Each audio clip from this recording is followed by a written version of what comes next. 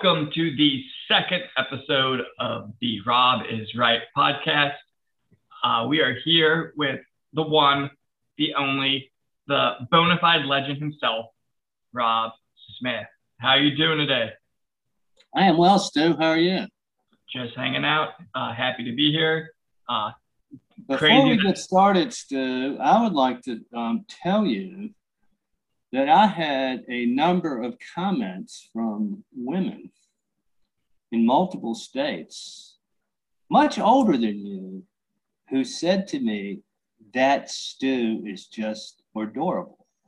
Well, that is very nice of them. I was just looking at the YouTube, and you have a fan as well who left a very nice comment. I noticed you said a fan.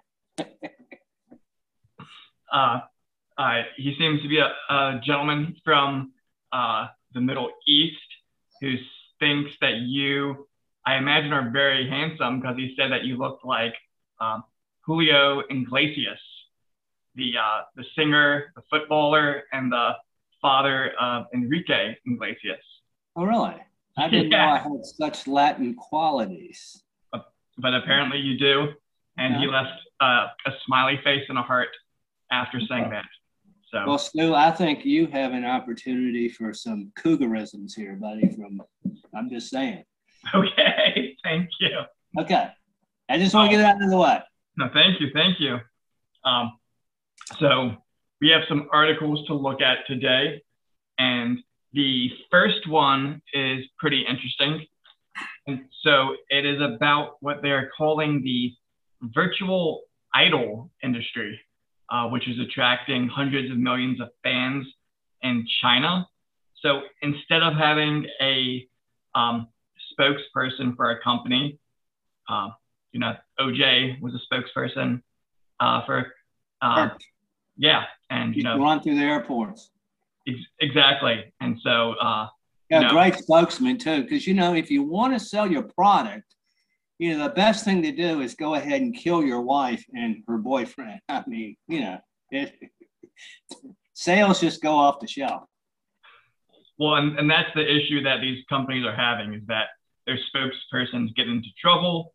And so instead of having that risk of your spokesperson having legal trouble or personal life trouble, they say, why don't we just make fake, essentially computer icons people, and they will represent our company instead.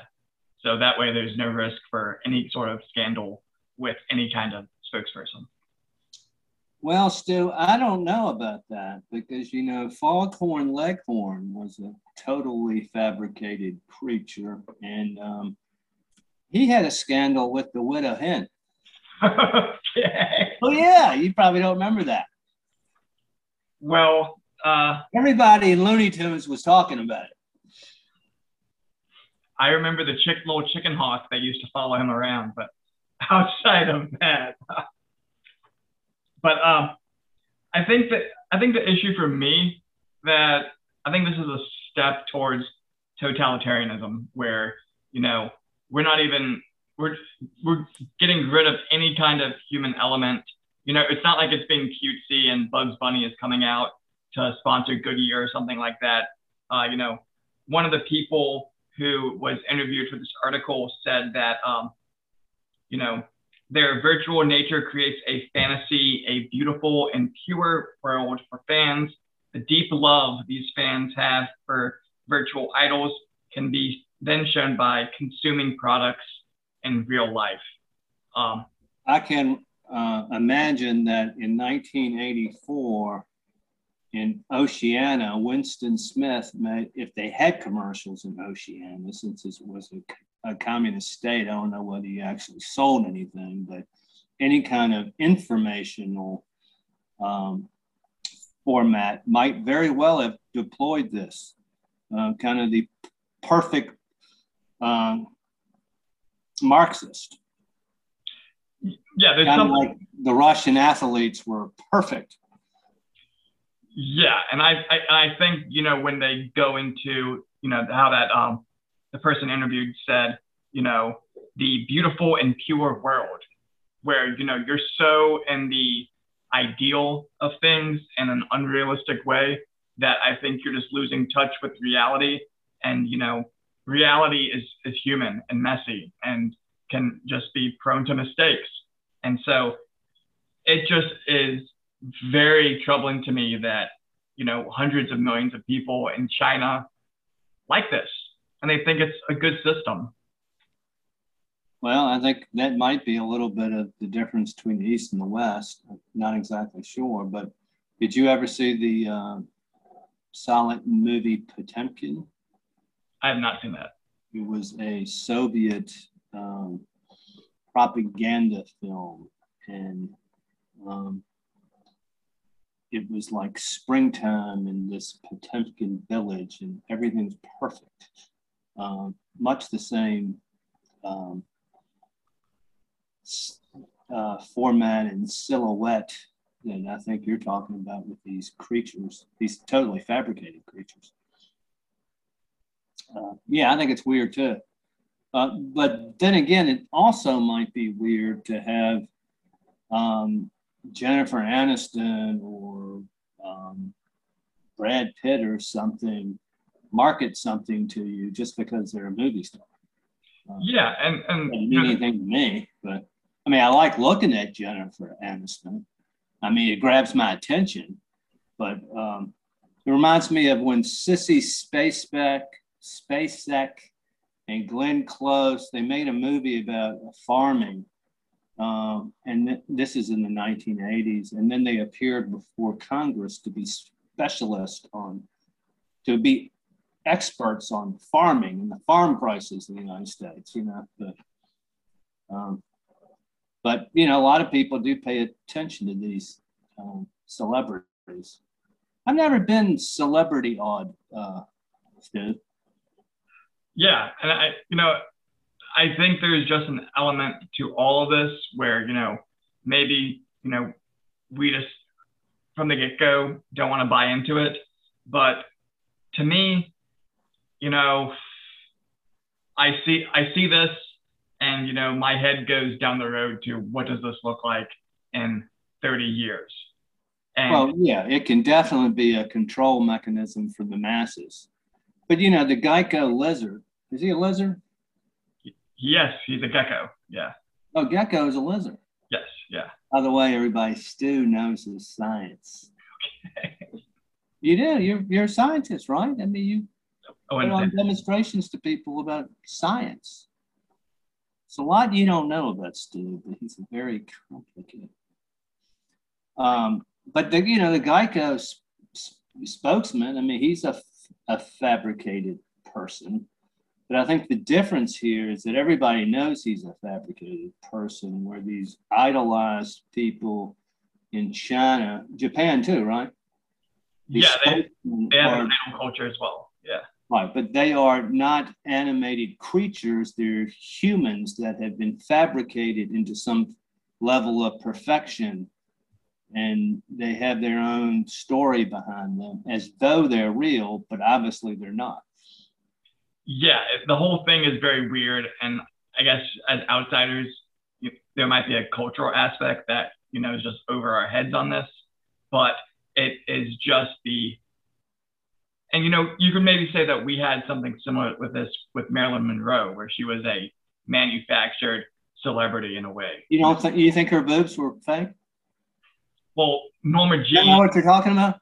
Well, it was going from Norma Jean to Marilyn Monroe, going blonde, Well, they all are that way. Everybody in Hollywood is a fake. I mean, yeah, the persona they put on, except for my man Jimmy Stewart, of course, and Clint, they're real. But most of these people, it's just a persona of somebody they're not. True. I just, and what the article kind of discussed was that this was largely in response to, this previous spokesperson getting into some legal troubles, and how, why even risk that? And so I just think the aspect of, not wanting to have any risk and just wanting to create the fabricated reality is just the start of something just very weird when we go to, marketing, and especially how the marketing is done in China with the government and all of that, where, you know, is this 30 years down the line, am I going to have VR goggles and my ad is going to be this perfect person who shows up and tries to sell me something? And it just kind of goes into it's just what I imagine is the dystopian nightmare sci-fi in the future. So, well, I admit it could be very Orwellian. It could be used as a tool of the state to control the masses. I'd like to kind of have an idea of the psyche of the Chinaman or the Japanese fellow who identifies with the figure. What do they feel about the figure? I mean, are they enwrapped in the personality and the background of the figure, kind of like somebody might be that way to Kim Kardashian? Or do they see it as just something fun and fabricated? I sense the former. It's kind of... Yeah, they're definitely both. I mean, there are real people who do the idol culture as well, you know, that would fit more of a Kim K kind of vibe. But the whole thing is just weird. There's a TV show on Netflix. It was in Britain back in the early 2000 teens. Called Black Mirror. And one of the episodes actually kind of ties into this, where there's like a social media startup that has this logo.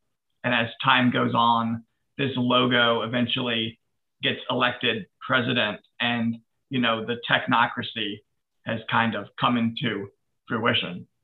And so that is kind of my great fear, is that depending on how good the technology gets, where you could essentially make a fake person, you know, all the politicians could essentially just be, you know, virtual idols, whether we are acknowledging it or not, or aware of it or not. Yeah. Have you ever seen Lindsey Graham?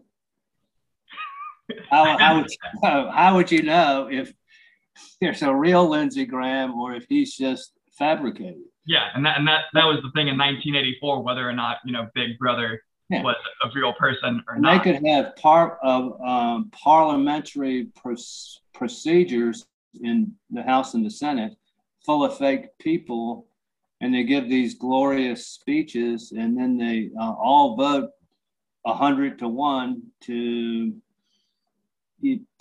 basically enslave you. Yeah, or just to push certain agendas through. Yeah. But yeah, so. Well, still, I think a lot of the people who do the hero worshiping of me are kind of strange. Yeah. You know, I walk down the street and they tug on my shirt tail and they ask for a lock of my hair. I just think that's weird. You know, you're just a man. You know, you put your pants on one leg at a time, and anybody else. Yeah. I don't need any special attention. So our next story concerns. Whoa! Aren't we gonna do? Is Rob is right, or is Rob wrong or right? Or? Well, it sounded like, you know, you thought it was wrong from the get-go. So what do you think? Are they right to do this? Well, I'm a little bit more nuanced than you, Stu. I'm not the absolutist that you are. Okay. You know, it could be fun. It could be a trend. It doesn't bother me that much now, but I concur with you that it is something that is that one should worry about, and I think it just needs to be monitored a little bit. Okay. Stu, do you want to be an absolutist and say we must destroy China as long as they put up these fake people? No, but I guess my gut is I just know it's insidious from the get-go. So. And it could be, it could be a slippery slope. Yeah. Stu, I appreciate your thinking there, buddy. We need more Americans like you who can look into the future and see how bad things can get if we don't take action today. So this next story concerns the vice president. And so the Washington Post is responding to all the articles concerning Kamala Harris being the most unpopular. Is it Kamala or Kamala? So it's kind of complicated. So it's Kamala is I think the preferred way to say it. I think I pronounce it the Sanskrit way.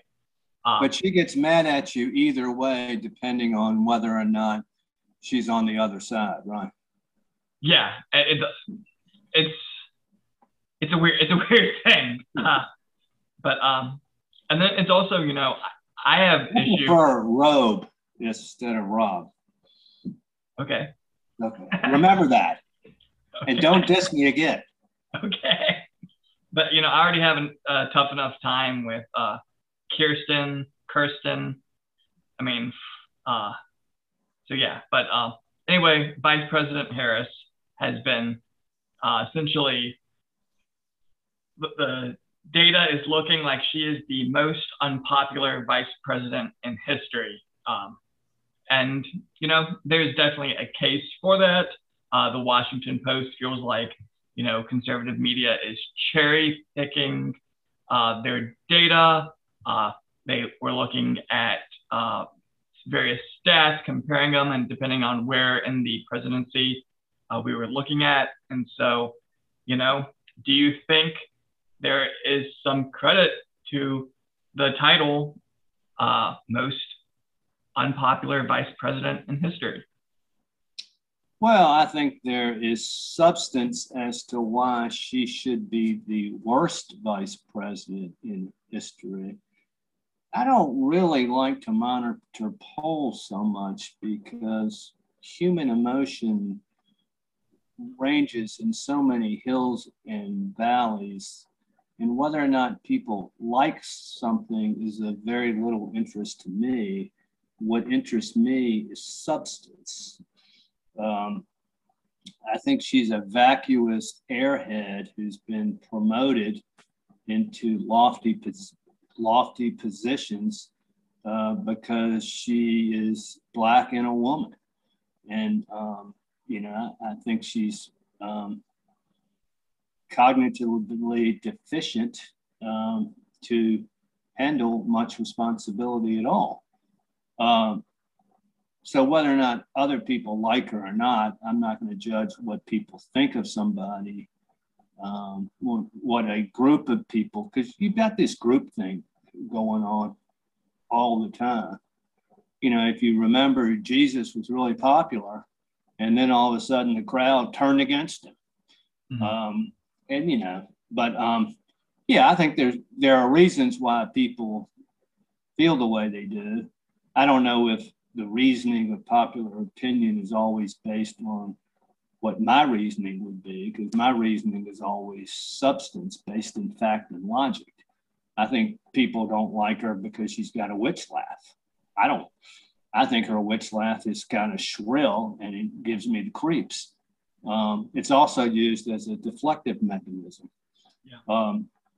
I look at her policies and she's just, the silliness of what's going on in Washington and the policy positions, the platitudinal answers to everything. Almost all of it is out of the playbook of the far left. Nobody actually defends a position or stays around and talks to reporters about the substance of policy. So I think all of those factors might be one of the reasons that she is so disliked. Yeah, and it's kind of a wild claim. If we had the same level of technology that we had today as we did back when, Aaron Burr shot Alexander Hamilton and killed him, would that have made Aaron Burr on paper the most unpopular vice president in history? He essentially murders someone. So, what does that really mean? And so it is kind of it's one of these things that conservative outlets like to put out that, people are going to click. So you're buying into, it's almost like in 1984 when you have the 5 minutes of hate, where it's just like, yeah, Kamala really does suck.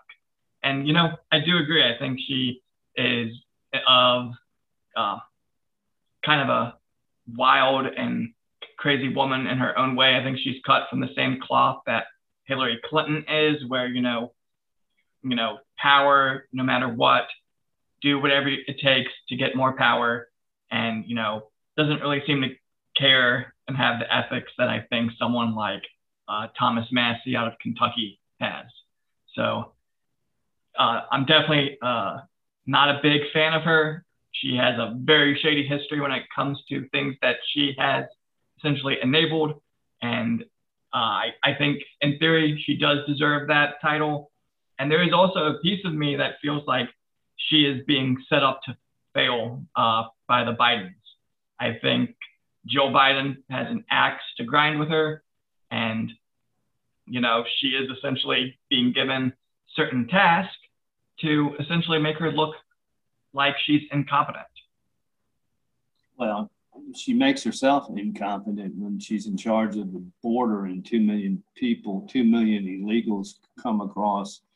And she really hasn't been down there. When she went down there, she went to the airport at McAllen, Texas, where there's a wall and nobody is coming across the border.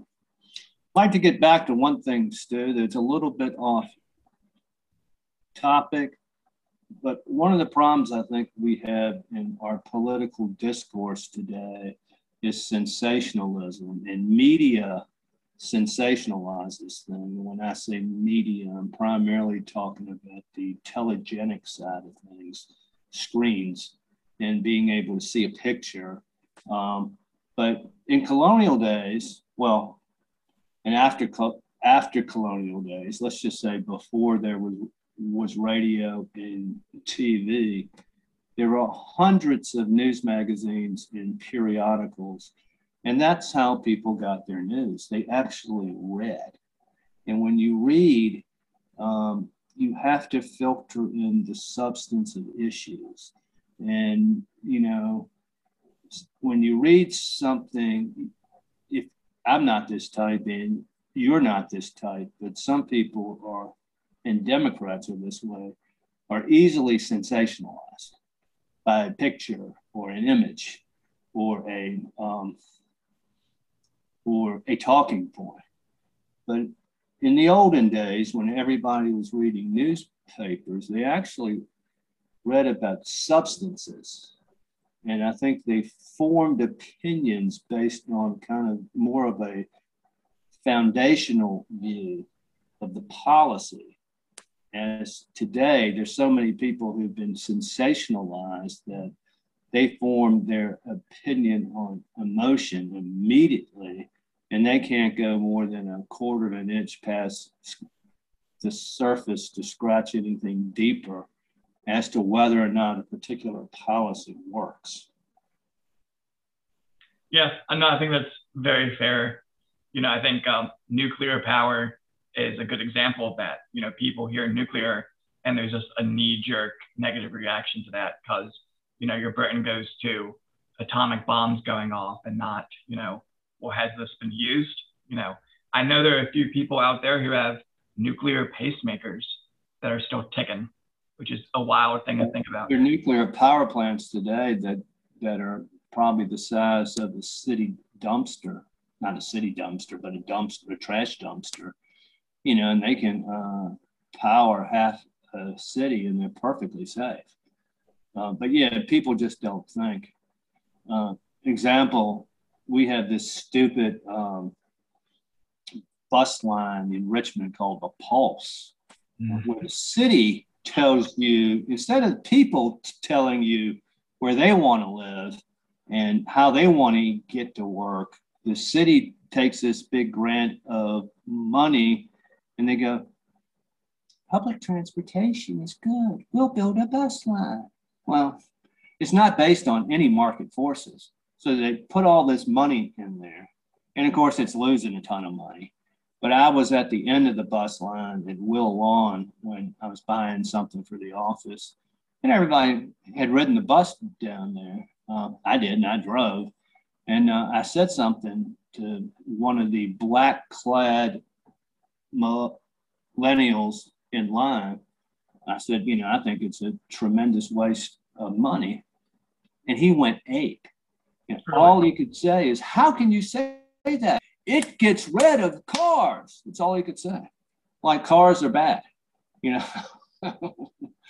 Cars allow us to move goods and services and people around to make us more productive, and have worked remarkably well, and everybody wants one.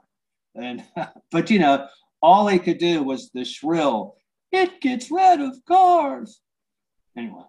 Well, yeah, and I guess my big issue with the Pulse is that, they said it was going to take 1 year to construct. It took around 3 to 4. Whoever thought it would be a smart idea to put a lot of those terminals in the middle of the road, I think that was not good. And also, you can tell who's coming in from out of town and who never comes into the city based on how they interact with those lanes, because it doesn't make any sense. It is we all essentially had to see it at work and at play for us to realize, okay, this is how this works with this weird. All the turn lanes are messed up and the lights and everything. But here's the mistake that these surface thinkers do with energy. We shouldn't look at the amount of energy used. We should look at how productive energy is used. In other words, if I can get downtown in my car in 10 minutes, and now because they have all these stupid bus lanes and bike lanes, it takes me 25, I lose 15 minutes of time. And what do I do with my time? I create things of value. And the more things the society creates of value, the lower the energy cost is to the goods and services you create. And, the surface thinkers don't think like that. But anyway, we were on what subject? We were on Kamala. Yeah. So I think she's a witch. I vote she's a witch. Okay. Well, was the Washington Post right to kind of push back a little bit? To say the things? To kind of say, well, this is kind of a ridiculous statistic. Yeah, of course they're going to say that. No, they're not right. They're never right. Folks, whenever you read any kind of news source, you have to look at the source. And when you have a publication that habitually misstates the truth about every issue and politicizes it and puts it in a leftist light, it's racist, it's misogynist, it's this or that, you just have to look at the source. Getting back to this, back before radio, a lot of newspapers were partisan. They looked at things, but they told you they were partisan. And you had the opportunity to look at whatever publication you wanted to and talk to folks. Well, now there's generally this omnipotent one narrative that's just pushed down your throat by the MSM all the time. And I think we conservatives are much more knowledgeable about issues because unlike the left, who just take the hook like a guppy, whatever they throw at them and just believe it, the MSM creates the narrative, and then we have to go, I don't know if I believe that. And then we have to dig for alternative sources of news to balance it out and come to an opinion based on facts and logic, as opposed to this one world narrative you hear all the time. And that is backed up in statistical studies where they've looked at various people across political affiliations and how they interact with the news. And one thing you do see with people who affiliate more with the left is that they do not look at other sources. But anyone who is moderate or to the right of that will look at multiple sources across multiple, partisan lines to piece together the truth that they think is really out there. And, you haven't read the Communist Manifesto? I've read that. Yeah. Yeah, I have too. You've read Marx and Engels? I've read Marx and Engels, and I've read Hegel to understand why they think the way they think. Fine. And I've read Mein Kampf. You read that? I've read that. Yeah. Yeah. And I mean, you have to read everything to understand how people think and why they think, and to be able to use the lessons of history to understand why the world is the way it is.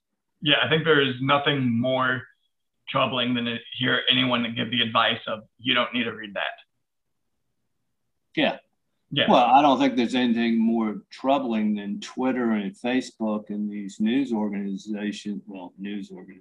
information organizations that cancel articles that they don't agree with. They just delete alternative opinions. And it's just not alternative opinions. It's anything that detours away from the one world narrative of pretty much everything they view. Everything they view has one narrative and no nuances at all. And then if you bring up a nuance, they cancel you. Yeah. That's scary. Something that Tim Pool talks about a lot. And who? Tim Pool. He was an independent journalist who got very popular during the Occupy Wall Street movement, doing just guerrilla journalism. And one of the things that he talks about is how all these people who work in the mainstream media are in giant kind of group chats with each other. So they're giant what? Group chats. Oh, yeah. And so, they're not at home in their library reading a number of different sources. All of their thought process comes from the group chat where everybody thinks alike. Yeah, so it's everyone in that industry kind of talking with each other across the different news companies, and essentially they all walk line in line with, just this one view. Well, Stu, as you are, I'm a big believer in the liberal arts. And my understanding, well, first of all, I think journalism schools are stupid. But I think a lot of these New York Times type folks go to a journalism school. But what does that tell you about the Peloponnesian War, or the founding of Rome, or the Crusades, or all these things that have affected our history over the years? How can you live in the modern world without understanding the past? And it's so clear that not only do they not understand the ancient past or even the near ancient past, they don't understand what happened in the 1980s and the 1990s. I mean, it's shocking to me how illiterate much of the mainstream media is. Yeah, I mean, it's really sad. There's definitely been the dumbing down of, the modern world, and there are a lot of people to blame for that. So, well, the more money that goes into education, the worse it gets. Maybe that's a topic we can talk about sometime. Yeah, definitely. So this next story concerns our good friends at Disney and how they have decided that they are going to mandate how their staff is being medically treated, and they want everyone to get the COVID vaccine. And so their language for this was interesting. They said all salaried staff and non-unionized workers have to get the vaccine? Yes. But the unionized workers don't have to get the vaccine. That seems to be what's the subtext of that. Yeah, maybe they have something in their contract that says they can't do something like that. Or maybe they have to go through the union before they can put a mandate on there. Yes. And I have seen that some unions are going to mandate it and others are fighting back against it. So it is interesting to see how this all plays out. But I was almost curious to see if you thought it was a glimmer of hope that even a company as powerful as Disney in my view, a monopoly, even feels like they can't dictate that much?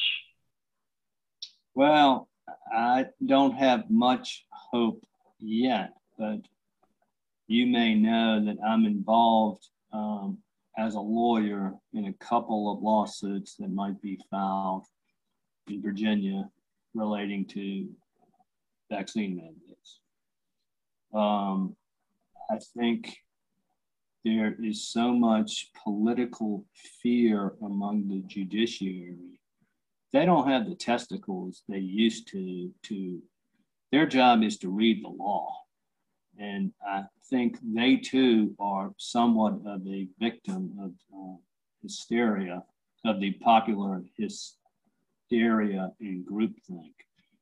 I wrote an article today that I think will be published about the vaccine. And the news isn't getting out there like it should, but I do believe it's beginning to creep out there.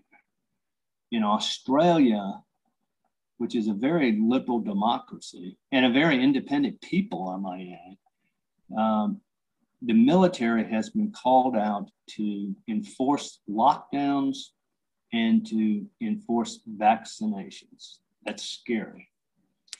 There are all kinds of laws on the books in the United States in every state that the government cannot force somebody to have a vaccine. Virginia has laws on the books like that. The Virginia laws do have an emergency provision, but COVID is not mentioned in the emergency provision. And if they want it to be, they have to go back in front of the General Assembly and pass a law. But we live in somewhat of a lawless society today that certain leftist groups think they can just ignore the law. But a lot of people don't know are the nuances of a vaccine. There is a Dr. Robert Malone. He practically invented, what is it, the mRNA? mRNA. Is that right? mRNA, yeah. Right, vaccine. He's been very vocal in saying that the vaccine should not be applied to a universal population. And the reasoning is there are dangers associated with basically an unauthorized, an emergency drug like this. And the dangers are that he calls it a leaky vaccine because it's not foolproof. And what happens is when you try to vaccine or mandated vaccine to a wide population in the teeth of a pandemic, it causes the pandemic to mutate much faster. And that's what we see with the Delta variant now. And what he suggests, and I agree with him, it certainly makes sense for older populations and people with deficient immune systems to get the vaccine. Mm-hmm. Children might have deficient immune systems, but for everybody else, it's questionable. And it ought to be an individual decision based on a multiple of factors of the individual. What the media will not tell you is there have been lots and lots of deaths associated with the vaccine. We don't really know how many because, again, the CDC does not want to keep that, does not want to track that or let us know about it. There's a site called VAERS, which is a voluntary reporting mechanism. And a week or two ago, it said that they had over 12,000. Then they marked it down because of political pressure to 6. But it's a voluntary organization. And the thoughts are amongst a lot of people who know a lot about this is deaths might be 10 times that. That would be 60 to 120,000 deaths. I personally know 3 people who have died from the vaccine. And then there are all kinds, if you listen to, he had an interview the other day with Peter Navarro, and there are all kinds of medical complications, cardiac problems, the scarring of the heart tissue. Yeah. There are problems with women's menstrual cycles. It's interesting, the vaccine can cause latent viruses that your natural immune system has suppressed to arise again, like herpes and Epstein-Barr.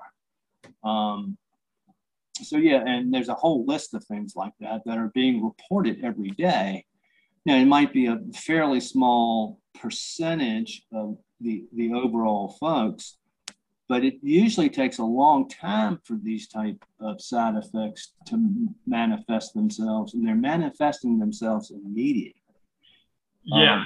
I think this is one of the great human rights violations in our history.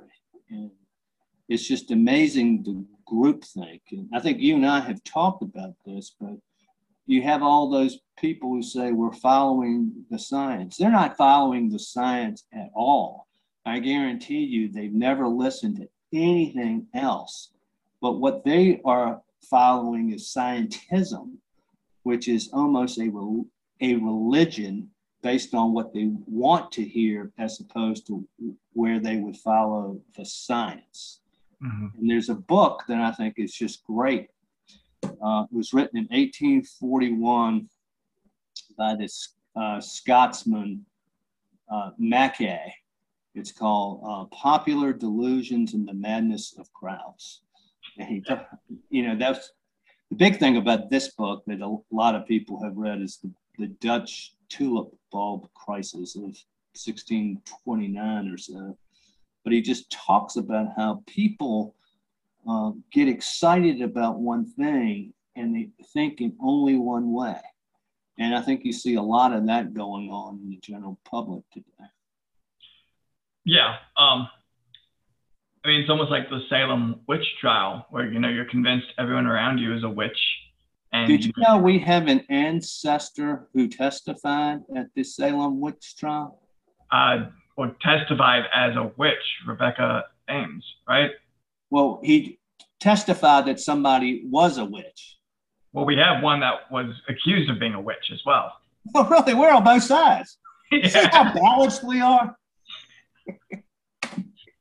But yeah, but I didn't know about the Rebecca Ames. Yeah, her Wikipedia is wild. Really? Okay.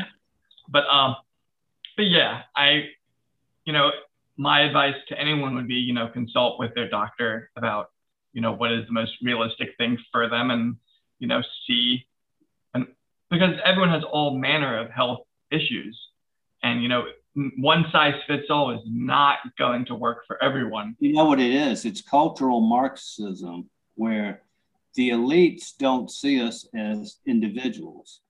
They see us as just this blob of the state. So therefore, if we're just one blob, they can mandate something to the blob. We're not individuals.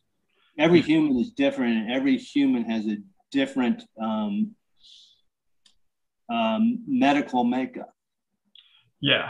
I mean, it almost reminds me of that saying of, is it worth it to imprison 100 people if one innocent man is imprisoned?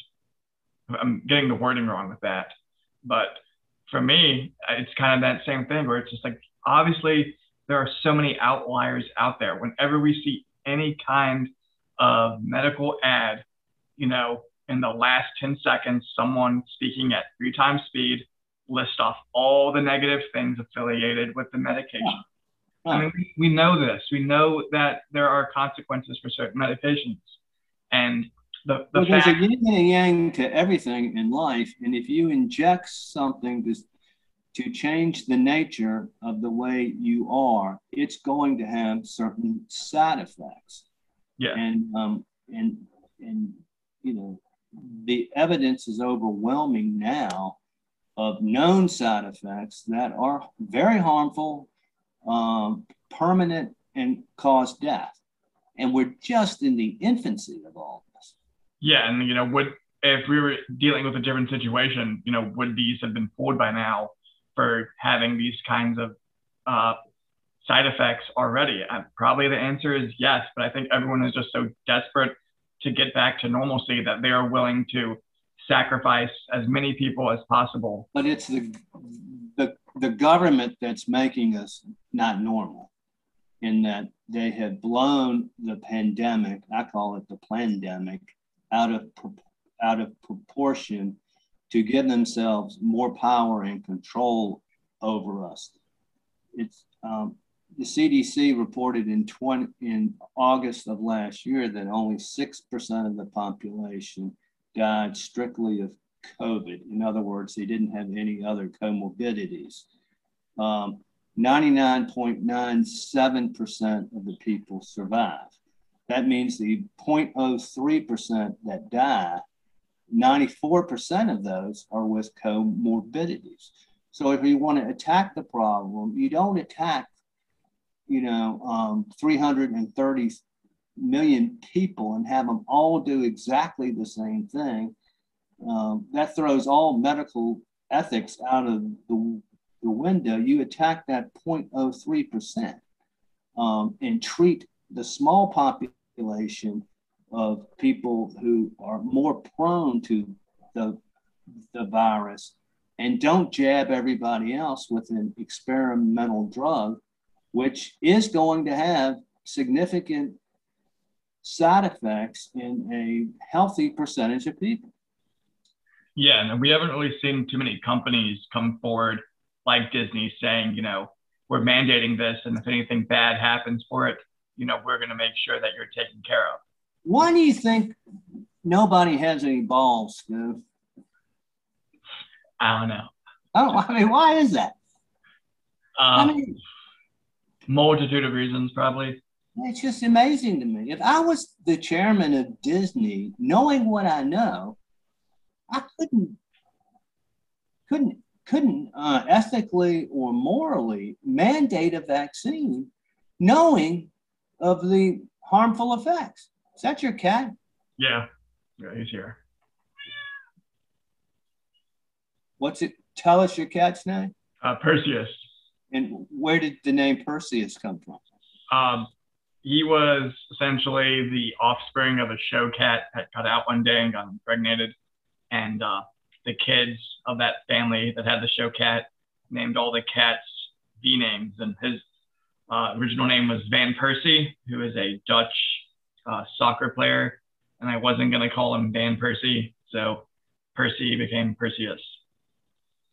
Is there a Greek hero or heroine named Perseus? Yeah, Perseus is the gentleman who slays the Medusa.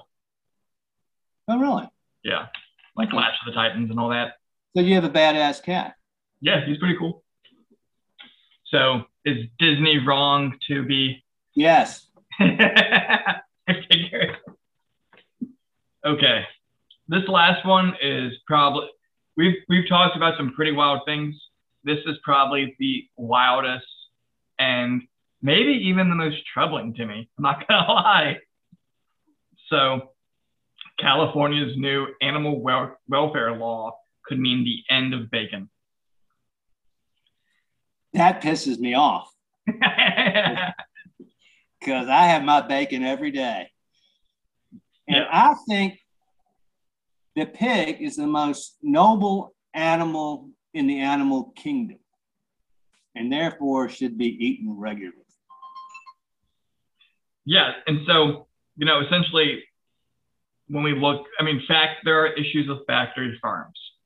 And, there's been a lot that's been done in the last 2 decades to kind of shift some of these practices there. Factory farms make food cheaper to the masses and Absolutely. make us healthier.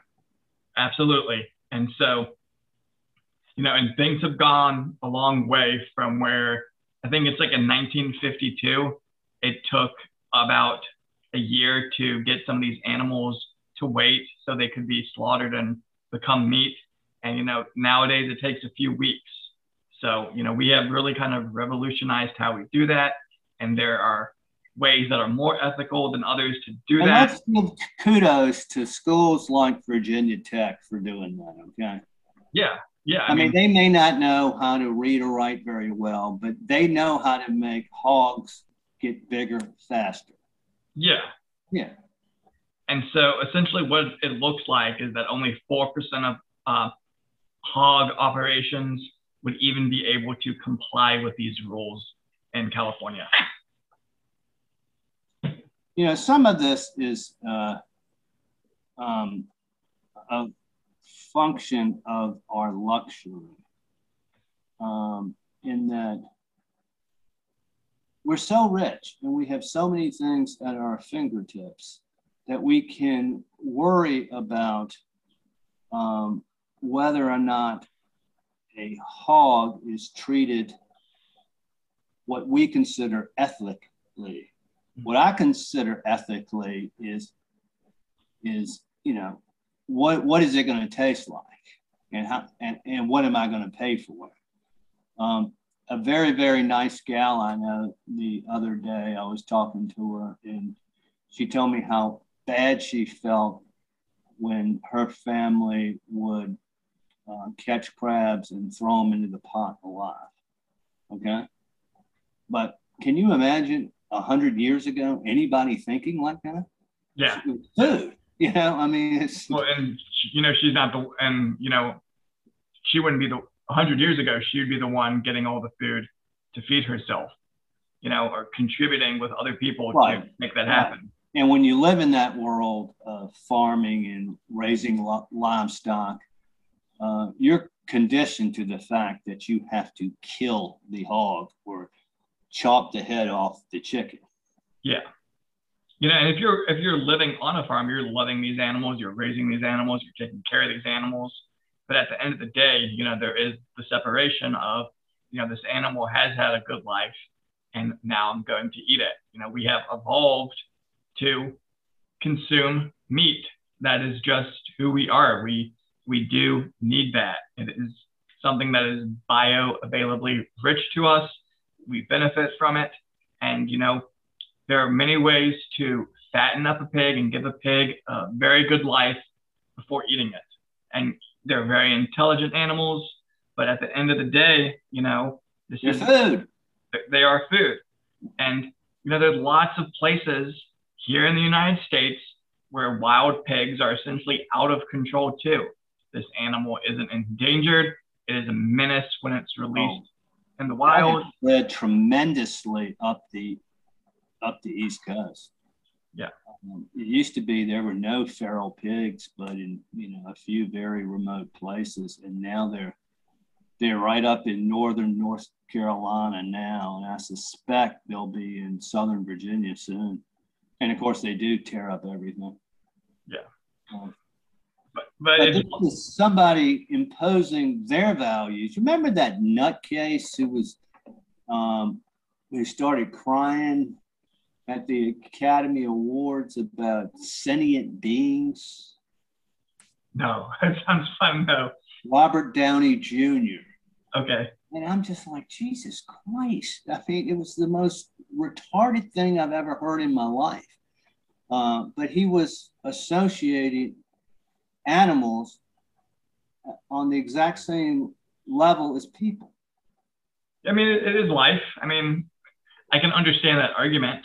But life is very complicated, and there's certainly aspects to all living animals where we know that we're going to interact with them in a multiplicity of ways. Do I feel bad if a mosquito is biting me and then I smack it dead? I mean, I might have a thought that it's not the most ethically nice thing to do, but that mosquito could bite me and change my life forever. A tick could bite me and give me Lyme disease. Nature is not all kumbaya with us. Book of Genesis, Stu, says man is a steward of the earth.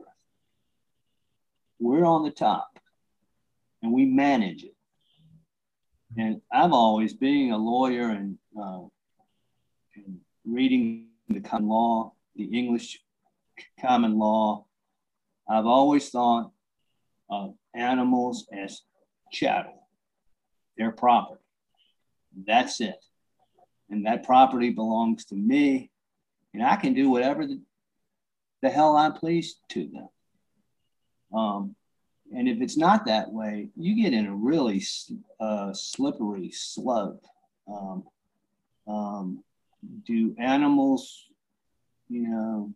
have certain rights, rights that humans have? Can you evict them from their pen without having to go to court? Are you required to give them health insurance? I mean, they're chattel. And the way I look at it, and I've always looked at this, and you're going to think I'm a mean son of a bitch, but when Michael Vick, when they had his trial, and I didn't keep up with it, the way I looked at that was they're his dogs. And he might not be a nice person, and he might not be somebody I want to be around or to be around my children if he has a really cruel side to him.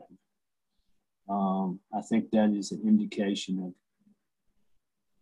character. But I always looked at this as a property issue. And, these animals are people's property. They're not some sort of sentient being that has some sort of recognition in civilization or the law or philosophy equal to man.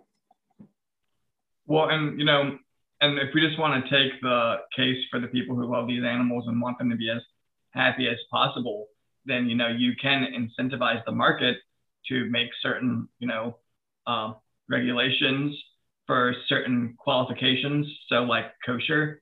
So if you see kosher on the label, that it's going to comply with these regulations. If you see let's do animal back rub. So that animal got a back rub every day of its life. It was fed flowers. And so now you can go home with your ground beef knowing that you're eating a loved animal that was given all the love in the world before it was shot through the head with a steel bar to kill it. So it's the mandate versus the market. You're exactly right. Government mandates don't work. The market does. And since we are so rich today, if there are some lunatics out there who feel as though modern farming practices are unethical, then they can do something about it. They can go buy the hogs and they can bring them home and like Arnold the pig in Green Acres. Or they can do, as you say, insist. They can start farms where they insist that, like you say, the pigs eat flowers and are able to watch. They get TV rights. The Three Little Pigs, the Valleydale sausage commercial, Arnold on Green Acres. They're giving, there's no cultural appropriation. They can look at TV and see their own kind of. Well, and the kind of wild thing about this story is that, the state, hasn't even released the formal regulations for this. So they're willing to sign off on this, but, they haven't really even gotten into the details of what the reality of this would look like outside that, pigs need this much space for it to be humane. And it's just another one of those things where it's just like, how are these people in power and how are they allowed to do these things when there's no plan? Well, that's the whole, let's get back to property rights. They do that because it's not their property. They have no skin in the game. Which, like you said, this government was set up like the shareholders of a corporation where the people who owned the government and owned the most of it had a higher vote, you wouldn't see such stupidity. Boy, it looks like, they haven't even decided yet on whether or not. So if someone in Iowa makes a pork product, would it be allowed to even be in California if it didn't fit the regulations? Right. So that is another reality as well, that, you may be able to get the unregulated pork from another state, but you're probably paying God knows how much to get it. Or they could just say, no, we're not even allowing that as well. But yeah, and of course, they'll end up being a black market, and it'll make the price of pork go higher. And likely what you are saying is they just won't get their bacon. Yeah, I mean, it's just wild to me. And, I definitely love animals. And, if anyone wants to, push for certain labeling on the food, so, you can buy your values, I highly encourage that. I definitely look at certain labels when I get my food. There are certain things that I definitely keep an eye out for. But, the reality of the situation is that, there are many labels out there that when I see that, I know that it's technically considered inhumane. So, halal is going to be inhumane by the standards. Halal. What's halal? Halal is a technique used for a lot of meat from, the Middle East, where the animal is essentially, its throat is slit and it bleeds out. And so that happens to everything. The calves who go through the modern it's different. There is a cortisol spike that happens when you do that. So it isn't technically a painless death. The reasoning that that is a religious scripture aspect of certain cuisines is that it actually was a safety thing back in the day, where by allowing the animal to bleed out, the meat isn't going to putrefy. So nowadays we have machinery that can get all that. The book of Leviticus is full of things that we don't understand today, but they were written for safety and health reasons back in Israel. Absolutely, and I've read about how amazing, that some people might even say that Moses was the first microbiologist, because washing the hands, keeping everything clean, and how the attention to avoiding animals that might carry certain pathogens. It's really actually kind of interesting to see, the intersection. Moses could really smoke some barbecue. Okay. Yeah, some of the. Well, you did know the burning bush. Some of the texts that didn't make it in the original Old Testament, he had his own barbecue joint just outside of Jerusalem. Made a fortune. Right on. Good for him. But still, I'll tell you this, is that I'm a generation older than you, but growing up where I did, if we had a sick dog, and this is going to shock people, we didn't take him to the vet to have the vet euthanize him. When we shot him. Yeah. And I mean, it was just we were, closer to that agrarian lifestyle that didn't have the luxuries we have today, and that was more of an acceptable practice. Yeah, and Coleman told me that I did this. I don't remember doing this, but he and I went dove hunting. I don't know. He was 12 years old or so. He killed a dove. And, you kill the dove and they're still alive. He said, I put the live dove in his hands, and I took his hand and I twisted its neck, which is what you do. And he said he could feel the dove die in his hand. Well, I did that. I'm sure I did that. If he said I did that, but I did that to teach him how to be a man. These are the realities of the world. And if you're going to shoot the dove, then you have to be willing to hold it in your hand and kill it, because that's what you're doing. But we of course eat the dove, and of course we didn't do this to just kill to kill. Yeah. And I think he appreciated that I did that. But he said at the time, it made, it had somewhat of an effect on him. It made him think about things. Yeah. And, being a part of, the circle of life, and then understanding where your products come from, so I know for me, I eat a lot of organ meat. A lot of people don't do that nowadays, but, I feel like I'm, eating all of the animal opposed to. So you say organ meat? Yes.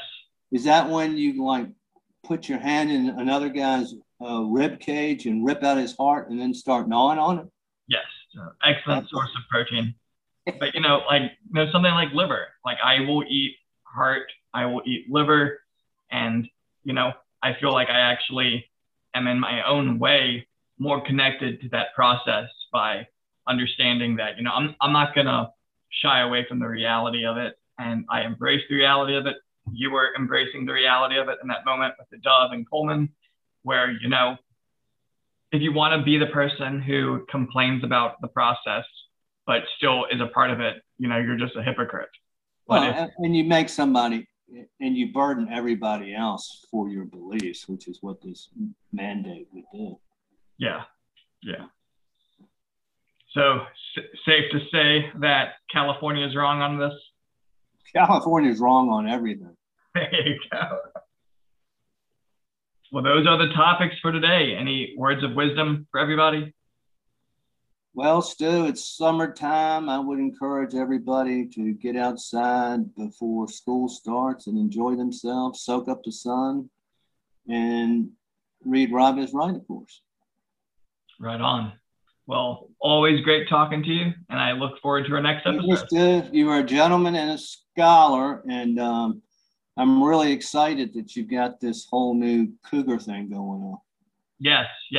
So I'll keep an eye on that. And, if any mountain lions, pumas, cougars, or jaguars show up at my doorstep, I will know why they're there.